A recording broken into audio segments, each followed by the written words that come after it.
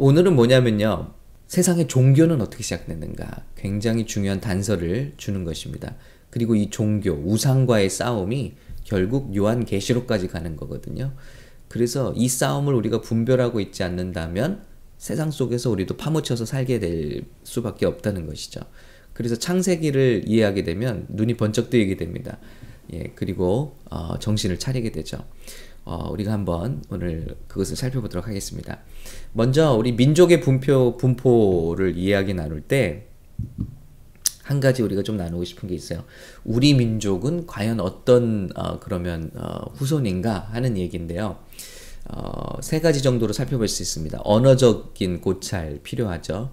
또 문화적인 고찰, 역사적인 고찰 이렇게 나눴는데요. 우리가 언어적으로는 알타이어 군입니다. 그래서 뭐 우리 중학교, 고등학교 때 많이 배우셨을 거예요. 그 language family 어족으로 나눌 때 우리는 알타이어족이에요. 그래서 우리는 주어 다음에 이 동사가 오는 게 아니에요. 우리는 어떻게 하죠? 나는 미국 사람들의 어순은요, I love you잖아요. 그래서 주어, 동사, 목적어 순으로 와요. 근데 우리는 어떡하죠? 제일 중요한 동사를 제일 마지막에 말합니다. 그래서 나는 안 중요한 목적어를 다음에 얘기해요. 너를. 그래서 한국 사람 말은 끝까지 들어봐야 돼요. 사랑해 할 수도 있고 나는 너를 때리고 싶어 할 수도 있고 그래서 끝까지 들어봐야 돼요. 그래서 피곤한 거예요. 한국 사람 우리 말의 어순이. 근데 이게 왜 그런가 굉장히 중요한데요. 상대방의 기분을 굉장히 배려하는 말이래요. 그리고 눈치를 굉장히 보는 말이라는 거죠. 아무튼 어순이 달라요. 어순이. 이제 바벨탑 사건에서 얘기를 드리겠습니다만은 하나님께서 말의 시퀀스를 다 흩으신 거예요. 그래서 순서가 달라졌어요. 그런 반대로 말의 어순을 이렇게 같은 어순을 쓰는 나라를 따라가 보는 게 언어적인 고찰입니다. 그래서 우리는 어느 어족에 속하냐면요. 터키 사람들과 어족이 같고요. 그리고 몽골과 같고요. 그리고 만주어와 같고요. 그리고 이렇게 띠를 그리고 있습니다. 그래서 우리가 터키 사람들과 조상이 같을 수 있구나 하는 생각을 해볼 수 있고요. 그리고 인디언들과 또 그 어족이 같다는 거죠. 자, 문화적인 고찰입니다. 이제 그 문화적으로 한 민족이 어느 민족과 유사한가, 민족이 조상이 같은가 찾아볼 때 그들이 쓰는 도구나 특이한 그들만이 사용하는 것을 이렇게 살펴봅니다. 그런데 우리 한국 사람들이 또 역시 터키와 같은 조상을 갖는다는 게 흑요석, 검은 요석을 화살촉이나 예전부터 우리 발굴해보면 문화지를 발굴해보면 그런 도구를 썼다는 것이 나옵니다. 이것은 제 이야기가 아니고요. 이건 역사적인 우리 고찰입니다. 그래서 이 돌이 어디서 출처가 됐는가 하면요. 아라랏산에서 나온다고 해요. 이 돌이, 흑요석이. 그래서 이걸 갖고 찾는 거죠. 이 돌을 쓰는 민족들을 쭉 찾아보면 또 이것이 일치가 돼요. 몽골, 만주, 한반도, 그리고 미국 인디언들이 같은 흑요석을 썼다는 것이죠. 그리고 문화적으로 우리나 인디언들이 황토 매장 문화와 결혼 문화, 장례 문화와 결혼 문화가 아주 같다는 거죠. 그래서 황토 흙에 묻는 그런 문화가 같다는 거죠. 재밌죠, 너무. 그래서 여러분 굉장히 중요해요. 왜냐하면 노아의 후손들이 방주에서 나와서 이제 민족이 이동을 시작합니다. 세계로 이렇게 쭉 퍼져나가는데 어떤 민족은 거기에 안주하고요. 어떤 민족은 계속해서 해가 뜨는 동쪽으로 하늘을 사모하면서 계속 새로운 서식지를 찾아서 떠나는 거예요. 그래서 대륙을 건너 횡단하고 동쪽 끝이죠. 우리나라가 어떻게 보면 동쪽 끝 나라라고 할 수 있죠. 그것도 모자라서 멈추질 않고 계속해서 저 만주 저 동쪽으로 이동해서 어떻게 되죠? 알래스카를 타고 아메리카 대륙까지 이동을 한 거죠. 그래서 여러분 미국의 인디언들이 여기에 미국에 처음 정착한 인디언들이 우리와 같은 어족이고 같은 민족 조상을 둔 사람들이에요. 그러니까 굉장히 신령하고 굉장히 영적인 것을 사모하고 그런 민족이죠.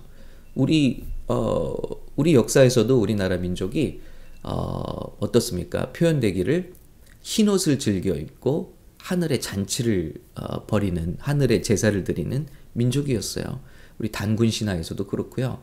아무튼 우리 역사책에서도 그렇고 우리 굉장히 특이해요. 농경 문화에서 흰옷을 즐겨 입는다는 거, 이게 제사 지내는 민족이거든요. 제사장 민족이거든요. 그래서 아무튼 굉장히 재밌습니다. 영적인 것을 사모하고 동쪽으로 끊임없이 이동을 해왔고요. 그래서 참 우리 민족이 영적인 민족이다라는 자부심을 가지셨으면 좋겠습니다. 그래서 미국 같은 큰 나라를 제치고 전 세계의 영적 부흥을 기독교 100년 역사 안에 이룬 교회, 그리고 많은 선교사를 배출하고 있는 교회, 그 나라가 대한민국이라는 거. 그리고 그 윈도우 창에서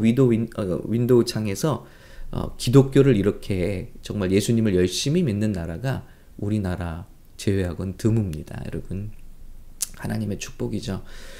그리고 자부심을 가져야 할 게 있어요. 미국은 우리 땅이다. 왜냐? 우리 조상이 미국을 먼저 밟았다. 그리고 먼저 살고 있었다. 그래서 아무튼 우리 서방 사람들이 나중에 도착해서 발견하고 나라를 발견했다고 했는데, 대륙을 발견했다고 그랬는데 아니에요. 인디안이 먼저 발견했습니다. 그리고 그 조상은 우리와 같은 조상이라는 것을 부인할 수가 없습니다. 그래서 여러분, 미국에 오신 우리 한국 여러분, 이 땅은 우리 땅 하는 마음을 가지고 우리가 자부심을 가지고 살았으면 좋겠습니다. 우리 땅에 나중에 온 사람들이 주인 행세를 하고 있어요. 할렐루야.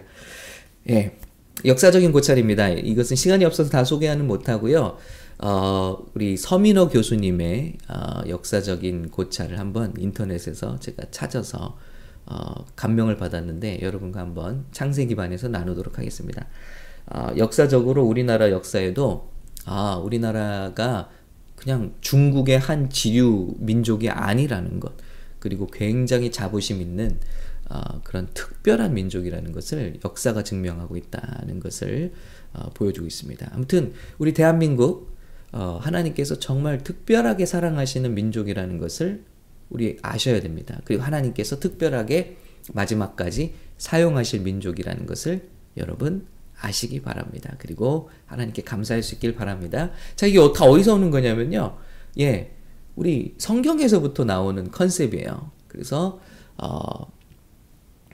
우리가 그 민족 중에 하나이고 하나님을 굉장히 사모하던 민족이었구나. 하늘을, 예전에는 하나님을 사모했던 민족이라는 것을 한번 생각해 보시기 바랍니다. 자, 이제 말씀해 보면요. 자, 한번 나눠볼게요. 이제 민족들을 소개하면서 이런 구절이 나옵니다. 함의 아들은 구스와 미스라임과 붓과 가나안이요. 구스의 아들은 스바와 하윌라와 삽다와 라아마와 삽드가요. 라아마의 아들은 스바와 드단이며 구스가, 자, 우리 함의 아들 가나안이 저주를 받았죠. 그리고 그 민족 중에서 또 이제 자녀들을 소개하고 있습니다. 그런데 구스가 나와요. 구스가 또 니므롯을 낳았으니 이는 세상의 첫 용사라. 그가 여호와 앞에서 용감한 사냥꾼이 되었으므로 속담에 이르기를 아무개는 여호와 앞에 니므롯같이 용감한 사냥꾼이로다 하더라. 그의 나라는 시날 땅과 바벨과 에렉과 악갓과 갈레에서 시작되었으며 그 땅에서 아수르로 나아가 니느웨와 르호보딜과 갈라와 니느웨와 갈라 사이에 레센을 건설하였으니 이는 큰 성읍이라. 여러분, 여기 지금 민족들을 설명하면서 갑자기 이제 니므롯에 대한 소개가 굉장히 깁니다.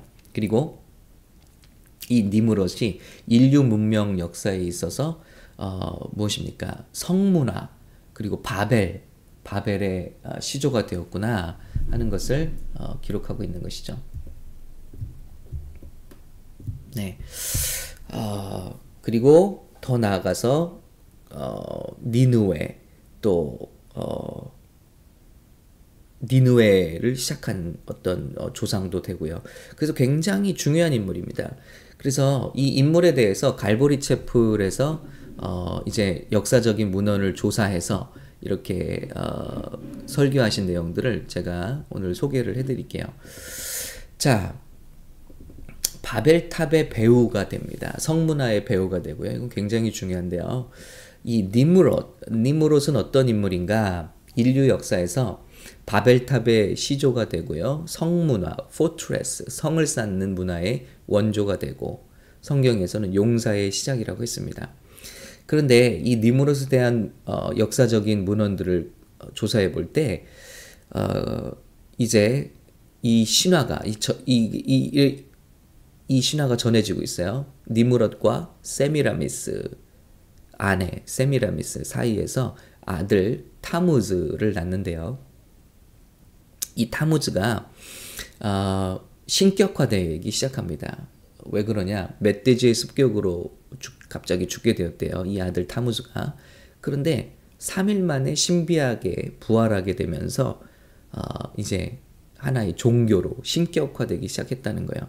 그러니까 이 배후에서 이 종교를 만들어내고 우상을 만들어낸 사단이 얼마나 벌써 예수님 앞으로 되어질 예수님 이야기를 카피에다가 쓰고 있는지 모르겠습니다. 아무튼 3일 만에 부활하게 된 타무즈가 신이 되고요. 그래서 이 바벨론으로부터 시작해서 바벨론의 원조가 되죠. 그리고 여러분 이 바벨탑을 쌓는 일이 어디서 일어나죠? 시날 땅 평지에서 일어나죠. 성을 쌓습니다. 벽돌과 타르를 가지고 성을 쌓기 시작하는데 그 시조가 바로 니므롯이에요. 그러면 니므롯은 바벨의 시작이고 바벨탑의 시조이고 끝까지 인류 역사 끝까지 가는 겁니다. 한번 볼게요. 바벨론이 세계를 지배할 때 그들의 종교 니므롯과 세미라미스 남신과 여신을 섬기는 이 종교가 세상에 전파되기 시작합니다. 그리고 인류 문명에서 큰 우상이 시작되는 것이죠. 바벨론에서는요, 이제 이시타, 아스타르테, 남신과 여신을 섬기는 이 사상이 시작되었고요. 이스라엘과 가나안, 옛 이스라엘과 가나안으로 와서는요, 남신이 바알, 그리고 이 여신이 바로 아세라 신이 되는 거죠. 또 다른 말로 아스타롯, 우리 성경에 많이 나오죠. 그래서 이때부터 시작된 거예요. 창세기 때부터 시작된 거예요. 이 끊임없이 이스라엘을 넘어뜨린 이 우상 숭배가요. 창세기부터 시작됐다고요. 에베소와 소아시아, 즉 우리 터키 지역으로 가서는 이 종교가요. 다이애나, 아데미, 이 여신 숭배 사상이 됐고요. 그래서 에베소 교회 큰 우상이 뭡니까? 에베소 지역에 아데미, 다이애나 이 숭배입니다. 그리고 이집트로 옵니다. 애굽으로 와서는요. 오시라스 남신과 아이시스 여신 사이에 태어난 호루스. 그래서 이 개념이 그냥 세계적으로 똑같이 가는 거예요. 남신과 여신 그리고 거기에 태어나는 자녀신. 그 원조가 바로 니므롯이라는 것입니다. 인도로 가서는 켈리신이 됩니다. 파괴의 신. 그리고 북유럽으로 가서는요, 토르신. 우리가 이제 영화에도 많이 등장을 하죠. 토르가 무슨 신이냐면요, Thursday 신이에요. 월화수목금 다 이제 신을 만들었는데, Thursday 발음도 비슷하죠. Thursday, 토르. 그래서 이 천둥신과 여신으로는 비너스, 미의 여신 비너스를 숭상하게 되죠. 자, 그리고 그리스로 이제 문명이 바뀌고 나서는요, 제우스 신과 아프로디테, 그리고 그 사이에 에로스, 화살 들고 다니는 큐피드, 아주 귀엽고 깜찍한 모습이지만 여러분, 이 모든 신화들의 조상이 창세기의 니므롯에 있다는 것입니다. 니므롯과 세미라미스, 그리고 타무즈, 그리고 이 남신, 여신, 그리고 자녀신, 숭배 사상이 전 세계로 퍼져서 인류 문명의 하나님을 유일신 사상을 대적하는 이런 종교가 되었다는 거 우리가 기억해야 될 필요가 있습니다. 그래서 여러분 지금 우리가 얼마나 이 우상과 밀접한 관계를 맺고 있냐면요. 자, 미국의 달러 한번 보시겠습니다. 예, 달러를 보면요. 이 피라미드 바로 이 누구냐면요. 호루스예요. 호루스의 호루스의 눈입니다. 이 피라미드의 눈이요. 자, 그리고 달러에 이렇게 적혀 있어요. 아누이트 콥티스. 근데 이것은 무슨 뜻이냐 했을 때 번영을 약속했다라는 뜻이래요. 그런데 그 밑에는요. 뭐라고 써 있냐면요. Novus Ordo Seculorum이라고 써 있는데 여러분 지금 달러 지폐에 이게 지금 박혀 있는 거야. 우리 미국이 청교도들이 세운 나라가 맞습니다만은 그 후에 우리 정부 시스템이나 그리고 이 경제 시스템을 세울 때 분명히 어떤 세력이 있었다는 거예요. 왜냐면 이건 기독교적이 아니잖아요. 이 달러를 보시기 바랍니다. 이거는 우상적이에요. 그리고 거기 써 있는 이 Novus Ordo Seculorum이라는 말이 뭡니까? 이게 신세계 질서라는 말입니다. New Order Secular. 예. 그래서 이 두가 위에 아래 말을 합치면요. 신세계 질서를 이룩함에 성공한다라는 뜻이 된다는 거죠. 이 말은 어디서 나왔는가? 프랑스 파리 루브르 박물관에 소장되어 있는 일루미나리 문서에도 동일한 문구가 써 있기 때문에 미국이 세워지고 이 연방준비제도가 세워질 때 여러분 미국 연방준비제도는 나라 기업이 아닙니다. 예, 사기업이에요. 예, 민간 기업이에요. 그래서 미국 연방준비제도 이사회를 만드는 일에 성공하자 그들의 기념으로 1달러짜리 지폐 뒷면에 피라미드와 함께 이 문구를 적어 넣은 것입니다. 여러분 그래서 정말 그 일루미나리는 존재합니다. 예, 너무 뭐 심하게 무슨 모든 일에 막 그 배우론 모든 일에 음모론을 주장하는 저는 반대는 하지만 여러분 우리 달러 지폐에도 들어 있어요. 이 우상 숭배가 이 그들의 어떤 열망과 그들의 비전이 달러에도 들어 있다는 거죠. 그러니 여러분 얼마나 이 세상의 문화와 물질과 이 배후에 얼마나 우상적인 것들이 숨어들어 있겠냐는 거예요. 그리고 하나님을 대적하고 하나님을 몰아내고 하나님을 미워하고 또 하나님을 믿지 못하게 하는 영적인 싸움이 치열하겠느냐 하는 거예요.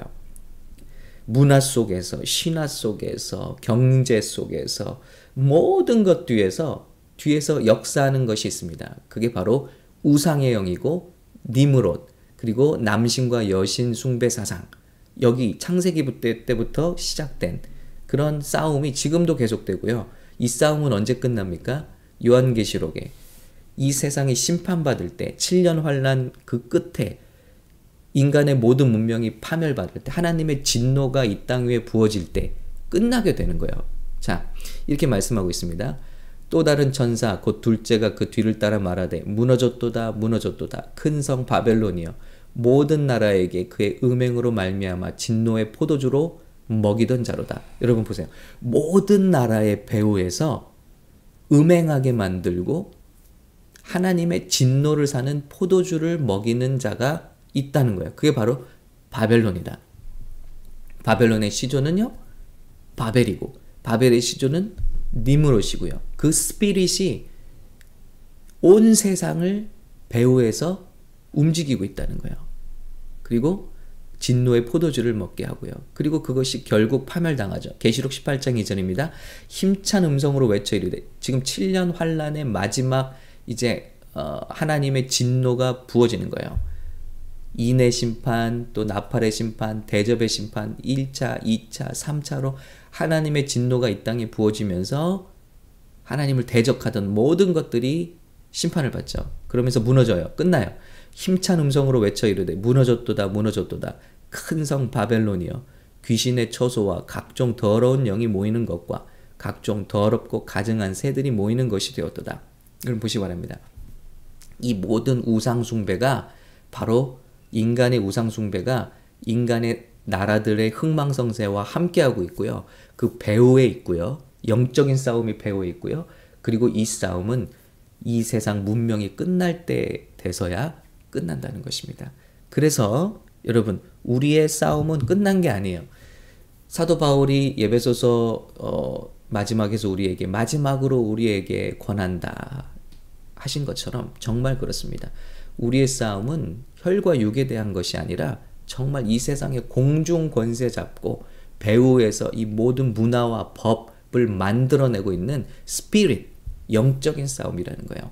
그래서 우리가 이 시대 가운데 정말 깨어있지 않는다면 우리도 예수를 믿는다 하나 결국 남신과 여신 또 뭘 섬깁니까? 그들의 성공, 그들이 주는 성공. 자, 바알과 아세라. 우리는 우상에 가서 절하지 않는다고 우리는 안전한가? 아니에요. 예수를 믿는데 결국 바알이 주는 게 뭡니까? 성공이에요, 성공. 하늘에서 비를 내려야 농사가 잘 되잖아요. 그리고 아세라는 이 땅의 다산의 신, 번영의 신이에요. 그리고 예를 들면 몰렉 신에게 그들이 제사를 드렸습니다. 몰렉은 정말 그대로 돈의 신이에요. 돈의 신. 가나안 땅에 와서 이스라엘 백성이 몰렉 신에게 자기 자녀를 산채로 바쳤어요. 심지어는. 그러니까 하나님의 진노가 이거 아니잖아요. 근데 보세요. 우리가 모양만 바뀌었지 예수를 믿고 교회를 가는데 똑같이 성공신, 번영신, 또 돈의 신, 예수 믿고 잘되게 해주세요. 새벽 기도하면, 특별 기도하면 잘되게 해주세요. 우리가 비는 게 이 정도라면요. 우리가 예수 믿는 게 이 정도라면 우리도 다를 바가 없다는 거예요. 이 스피릿이에요, 스피릿. 물론 하나님께서 복을 주시죠. 그리고 그 복으로 우리가 하나님의 일을 감당하게 하시죠. 그러나 우리가 예수를 믿는 목적이 잘되고 승진하고 번영하고 좋은 대학 가고 하는 것이라면 거기서 끝이라면 정말 한탄한 일이래요. 이거는 우상숭배와 다름이 없다는 것입니다. 하나님이 주시는 것을 우리가 받고 누리는 것, 그리고 하나님의 일에 쓰임받는 건 축복이라고 할 수 있지만 그것을 위해서 예수를 믿는 건 기복신앙이죠. 바알과 아세라 전혀 다를 게 없습니다. 그래서 여러분 우리가 깨어야 하고 분별해야 하고 이 싸움은 언제까지 가느냐? 인류 종말까지 가는 거다. 그래서 여러분 심지어는 우리 달러 지폐에도 우상이 새겨져 있다는 거, 호루스의 눈이 새겨져 있다는 거, 천리안이라고 하죠. 천리안. 세상 천리를 바라볼 수 있는 눈. 이게 새겨져 있는 세상에서 우리가 살고 있고 우리는 이 세상에서 하나님을 바라봐야 한다는 것. 우리가 깨어서 분별했으면 좋겠습니다. 그리고 우리 눈에 보이는 이 모든 세계들은 7년 환란 동안에 다 심판을 받고 무너지고 오늘 말씀처럼 다 하나님의 진노 가운데 사라질 것들이다. 그리고 정말 하나님께서 이 땅에 우리에게 주실 것은 새하늘과 새 땅이다. 이 세상의 것은 우리가 바라볼 것이 아니다. 하나님의 영광을 위해서 사는 자에게 하나님께서 주시는 것이고 맡겨주시는 것이다. 우린 청지기에 불과하다. 그리고 하나님의 영광과 목적을 위해서 쓰임받고자 하는 사람들은 하나님께서 부족함 없이 주시고 그것으로 하나님의 일을 감당하게 하신다. 이런 맥락 속에서 우리가 주님 오시는 날까지 좌우로 흔들리지 않고 우리 하나님의 말씀 위에 굳게 서서 영적인 싸움을 잘 싸우고 이 세계를 분별하면서 하나님께 영광 올려드리는 우리 저와 여러분 되실 수 있기를 예수님의 이름으로 간절히 기도하고 축복합니다.